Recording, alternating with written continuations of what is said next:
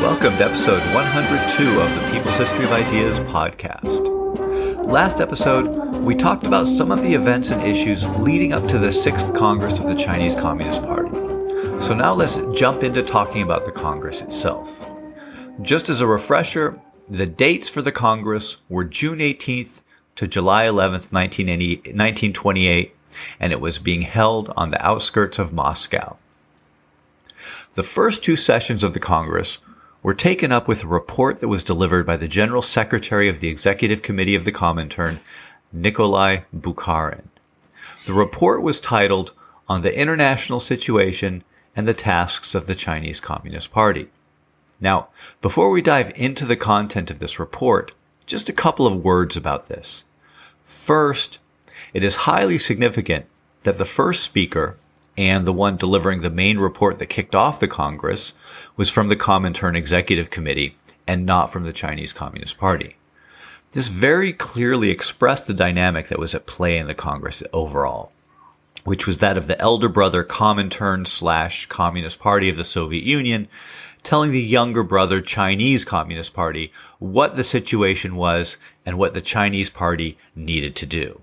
And also that so far, in the Comintern's eyes, the Chinese communists had kind of not been doing a very good job, and maybe they wouldn't be in this situation of overt tutelage.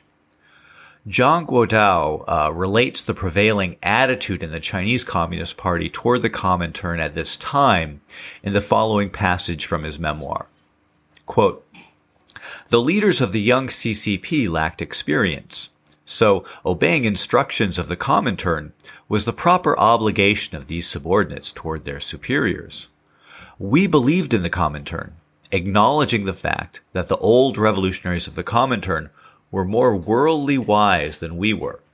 Whenever our views differed with the directives of the Comintern, we invariably regarded ourselves as a group of pupils who dared not show any confidence in their own judgment. Consequently, we sacrificed our own convictions in order to accommodate the Comintern directives. We even looked upon any instruction given by the Comintern representative as holy writ, which had to be followed blindly. In brief, the situation had reached the level of superstitious faith in the Comintern, which was a sad fact." End quote. Now, on some level, there's going to be an ongoing elder brother, younger brother, or teacher and student dynamic between the Soviet and Chinese Communist parties up until the Sino-Soviet split, which takes place during the late 1950s and early 1960s. But the level of subordination of the Chinese communists to Moscow is going to go through some ups and downs in that time frame, with a major change happening after Mao Zedong asserts a large degree of independence in the wake of the defeats that lead to the Long March in 1934. But even then, once Mao is the top leader, there will certainly be some level of deference to Moscow and certainly to the lessons to be learned from the Soviet experience, at least until the late 1950s. But that's getting ahead of ourselves here.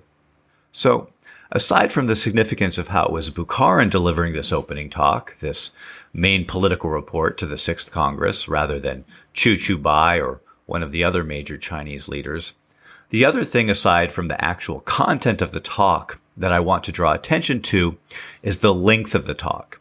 As I mentioned, this talk lasted for the first two sessions of the Congress. And we're not just talking about sitting for an hour, taking a pee break, and coming back for another hour. A lot of people who don't study the concrete experience of communist organizations are not necessarily aware that there's a major practice, pretty much across the whole history of international communism since 1917 and around the world, of party congresses opening with what can only be described as very long speeches. We're talking about multi-session, multi-day affairs in some cases. Now, I can't say exactly how long this speech of Bukharin's took, but we can make an educated guess. In 1970, the academic journal Chinese Studies in History printed an English translation of the speech. It took up one entire issue of the journal and part of the following issue, because it was too long to print in one issue. It was 89 pages total. And keep in mind, this speech would have been delivered in Russian with periodic pauses for translation into Mandarin. This took a long time to deliver. And like I said, this was not abnormal in terms of the practice of the international communist movement. And I have to say that as someone who has, like probably most people who teach, attended workshops where we're taught that any lecture over 20 minutes sees massive drop-offs in audience attention, and also endured many lectures about how bad lecturing is supposed to be compared to other ways in which people can absorb knowledge and make it their own. I just find the whole I say it and you absorb it, and we don't get to do this very often, and it's really important. So this is going to take a couple of days for me to tell you this way of thinking about delivering knowledge about political line and strategy and tactics from a leadership figure to a room full of high and middle level cadres to be just a mind-boggling thing. Of course, a room full of professional revolutionaries hearing summations of prior practice and guidance about revolutionary strategy in the current world situation is a very different audience than the audience that college professors have to work with. One assumes that the audience at Bukharin's talk was a lot more rapt than the audience in one of my typical 100-level world history survey classes with a bunch of freshmen who just woke up and are stoked to finally be out of their parents' houses. But even so, there's something about very long lectures that I can't help feeling indicates an incorrect assumption about how knowledge can be transferred from a teacher to students or from a high-level leader to lower-level leaders. And given the ongoing frustration that higher-level party bodies usually seem to have with lower-level party bodies' grasp of the party line, much less their ability to apply the party line throughout the history of international communism, really just about everywhere in the world, across at least the past century of world history, I think I'm probably onto something. Now, over the years, I've interviewed people who have sat through any number of these sorts of speeches, from a number of different parties around the world, and whose experience spans the second half of the 20th century and even into this century. And I'm always amazed that they treat this sort of thing as just how it's done. I don't think I could sit through it myself. And to be clear, we're talking about uninterrupted speech here, not something with questioning and discussion coming from the audience. Anyways, that's my 2 cents about just the length of this talk. Okay, so with that said, let's dig into the actual content of what Bukharin said. The speech was divided into 6 parts. They were the situation of the international revolution, the worldwide significance of the Chinese Revolution, the nature and the future of the Chinese Revolution, experience of past struggle, present stage of the Chinese revolutionary movement, and the general line of the Chinese Communist Party. The first section of the speech, the one titled The Situation of the International Revolution, previews a major concept that's going to be introduced to the world immediately following the Chinese Party Congress. At the 6th Congress of the Communist International, which begins in Moscow on July 17th, 1928, so just 6 days after the Chinese Party Congress ended, the thesis is going to be put forward that the world is entering what was called a third period of revolutionary development following the 1917 Russian Revolution. At the Comintern Congress, the significance of the idea that the global revolutionary movement was entering a new third period was that the global revolutionary movement was on an upswing, and so more radical action was called for than had been the case in the recent past. This was highly significant for communist parties around the world, and in many countries, including the United States, it served as kind of a spur to more radical activity and helped the local parties to shake off, for at least a short time, some of the really not very radical people who had been contending for leadership in those parties. For example, in the United States, these new third period policies are associated with some of the most heroic things that communists ever did in the United States, such as organizing sharecroppers in the South, as documented in the oral history of Ned Cobb that is commonly assigned in African American history classes, All God's Dangers, and also in Robin Kelly's book Hammer and Hoe. The application of this thesis to China is going to be somewhat more complicated, as we'll see. After all, one of the main themes going into the 6th Party Congress is that the party has been too radical, too eager to jump off with armed revolts wherever possible.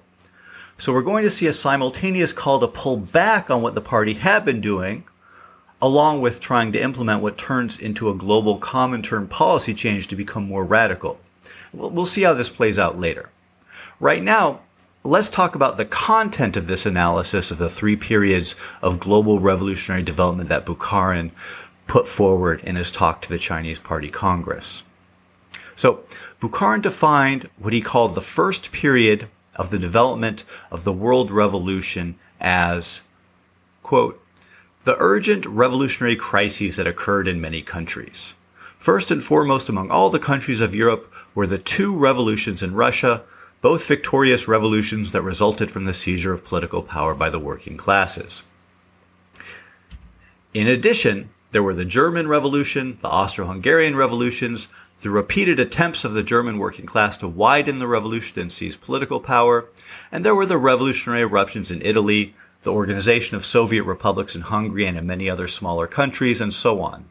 The manifestations of this profound revolutionary crisis were the direct attacks by the masses, armed hostilities between the working class and the bourgeoisie on the European continent, and large-scale peasant uprisings in many countries, e.g. in Hungary, Romania, parts of Poland, etc. Overall, the revolutionary crisis was a defeat for the working class. The working class was defeated because first among all the workers' movements of Western Europe, there was no close solidarity and no organization of a sound communist party. And in many countries there were only scattered communist cells. Perhaps this was because the majority of the Western European working class was still under the influence of the reformism of the social democratic parties. The second reason is ultimately linked to the first. The defeat of the working class was extremely significant, especially in the following countries. In Germany, for example, all the finest elements of the working class took up arms and thrust themselves into the midst of battles. They suffered bloody defeat and lost their best core elements. And they lost such great leaders of the workers' movement as Luxemburg, Liebknecht, and many others. And the working class suffered bloody defeat. As the working class suffered bloody defeat, the bourgeoisie was able, to a certain extent, to once again begin a new future of capitalist development. And it permitted capitalism and the entire capitalist structure to enter a new period of development.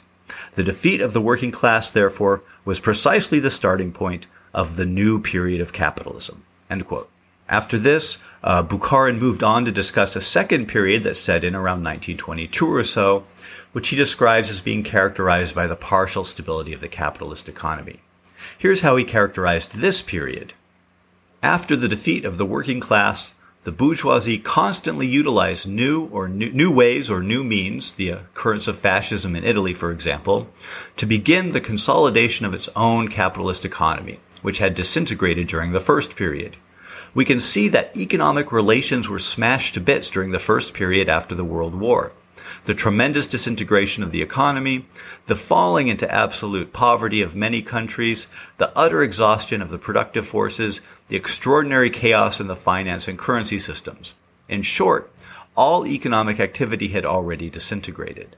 After the defeat of the working class, and after the political power of the bourgeoisie had been consolidated somewhat, the economic recovery of capitalism was very limited.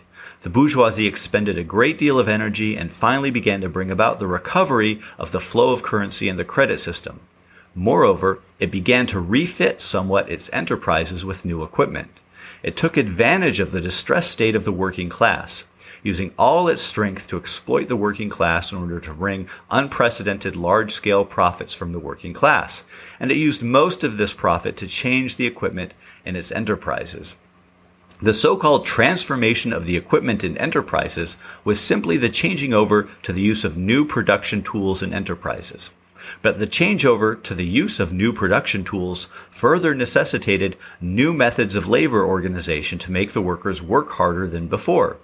And then the many conditions that the workers won in the earlier struggle were all wiped out.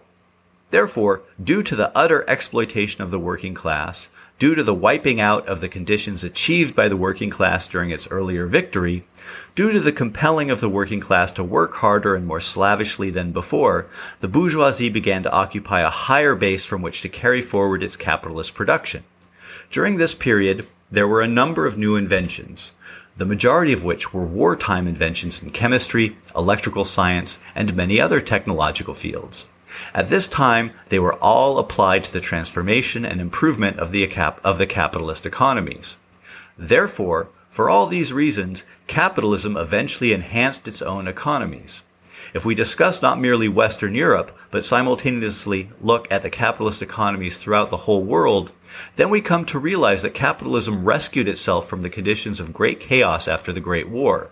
That first it restored the productive forces of its own economies to their pre-war level, and later surpassed the pre-war scale. And that is not all. We can say in addition that in the technological sector, capitalism was finally able to advance a considerable number of technological revolutions and greatly alter industry and its productive organizations. Moreover, it simultaneously created great enterprises that did not exist before the war. That is, such monstrosities as syndicates, trusts, and united banks, and others. End quote.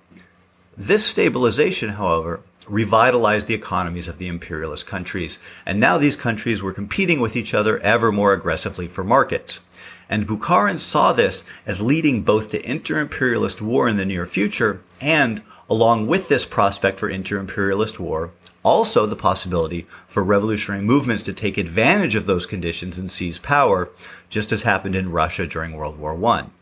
And so this period of increased inter-imperialist contention signified the onset of a new third period, which called for more radical communist activity than during the period of relative stabilization of global capitalism. Here's how Bukharin described it. Quote, "If the second period can be termed a stage of partial capitalist stability that was both reborn from and consolidated after the Great Storm of 1918 to 1922, that produced new links that prolonged the period of economic relations, then the third period is first and foremost the stage during which the old and leftover contradictions and the newly arisen contradictions of capitalism are developing and expanding in unison. Day by day, the relations between the Soviet Union and the capitalist countries are deteriorating and becoming more aggravated. The capitalist world has to seek new markets, while at the same time it has to wipe out the danger of socialism, which is manifest in the existence of the Soviet Union. Therefore, every country, striving for first place and dreading to fall behind, madly arms itself. There are many attempts to surround the Soviet Union. Of course, the danger of war only increases. The relationships between imperialist countries and colonial areas are also growing more tense. Chinese comrades have personally had a taste of this, so they understand it very clearly. The relations between all countries, not just between the Soviet Union and every capitalist country, but between all the capitalist countries, are also becoming more and more tense. I'll give you an example. Anglo-US relations. Some time ago, most of our own knowledgeable comrades and perceptive economists still said that the two countries work together, but now all are extremely clear about it. England and the United States have become mortal enemies. Most recently, we have seen within Europe that the relations among all classes have also become exacerbated, because in the footsteps of the prolonged stability of capitalism, the squeeze is being put on the working class with increasing ferocity. During the second period of the development of the international workers' movement, the position of the working class, because it had just been defeated, was one of extreme hardship, so it had no strength to resist. Nevertheless, it gradually regained some of its strength after the Great War. It revitalized itself anew, or, to put it more accurately, it began to revitalize its own rank and file. At that time, the capitalists wanted to attack it again. The working class, of course, had to resist them, and thereupon the working class became leftist and revolutionized. And with that, the strength of the communist parties increased, whereupon the class struggle also intensified. This, then, is the third period in the advance of the international revolution. The nature of the third stage is manifested in the colonial areas first and foremost by China's Great Revolution and imperialism's wars against China's Great Revolution. In Europe, it is the revolutionization of the worker masses and the danger of war against the Soviet Union by every imperialist country. This period has also foreshadowed anew the greatest historical catastrophe. Between labor and capital, between the imperialist countries and the Soviet Union, there is about to be a tremendous struggle. The present situation is at this very minute developing into a great class struggle, a defiant resistance on a worldwide scale by the oppressed masses of the proletariat and the colonial areas. Such a great struggle is unprecedented in the history of mankind. There is no precedent for it in the history of the entire world." End quote. So, just a few comments here. One of the reasons I wanted to read all this out from Bukharin's speech is that this way you can get a first-hand sense of the sort of reasoning that went into formulating Comintern policies. One thing that stands out to me here is the way in which really short-term changes in economic growth, industrial change, and technological advancements were scrutinized by the Soviet leadership, and how their analysis of appropriate revolutionary strategies and possibilities were affected very directly by these short-term changes. On the one hand, I think one potential strength of this approach, and I think that this was why the Soviet leaders did this, was that it was a way of being poised to seize on whatever opportunities presented themselves. And there was a sense in which they wanted to be ready to pivot as quickly as possible to meet the demands of the objective situation.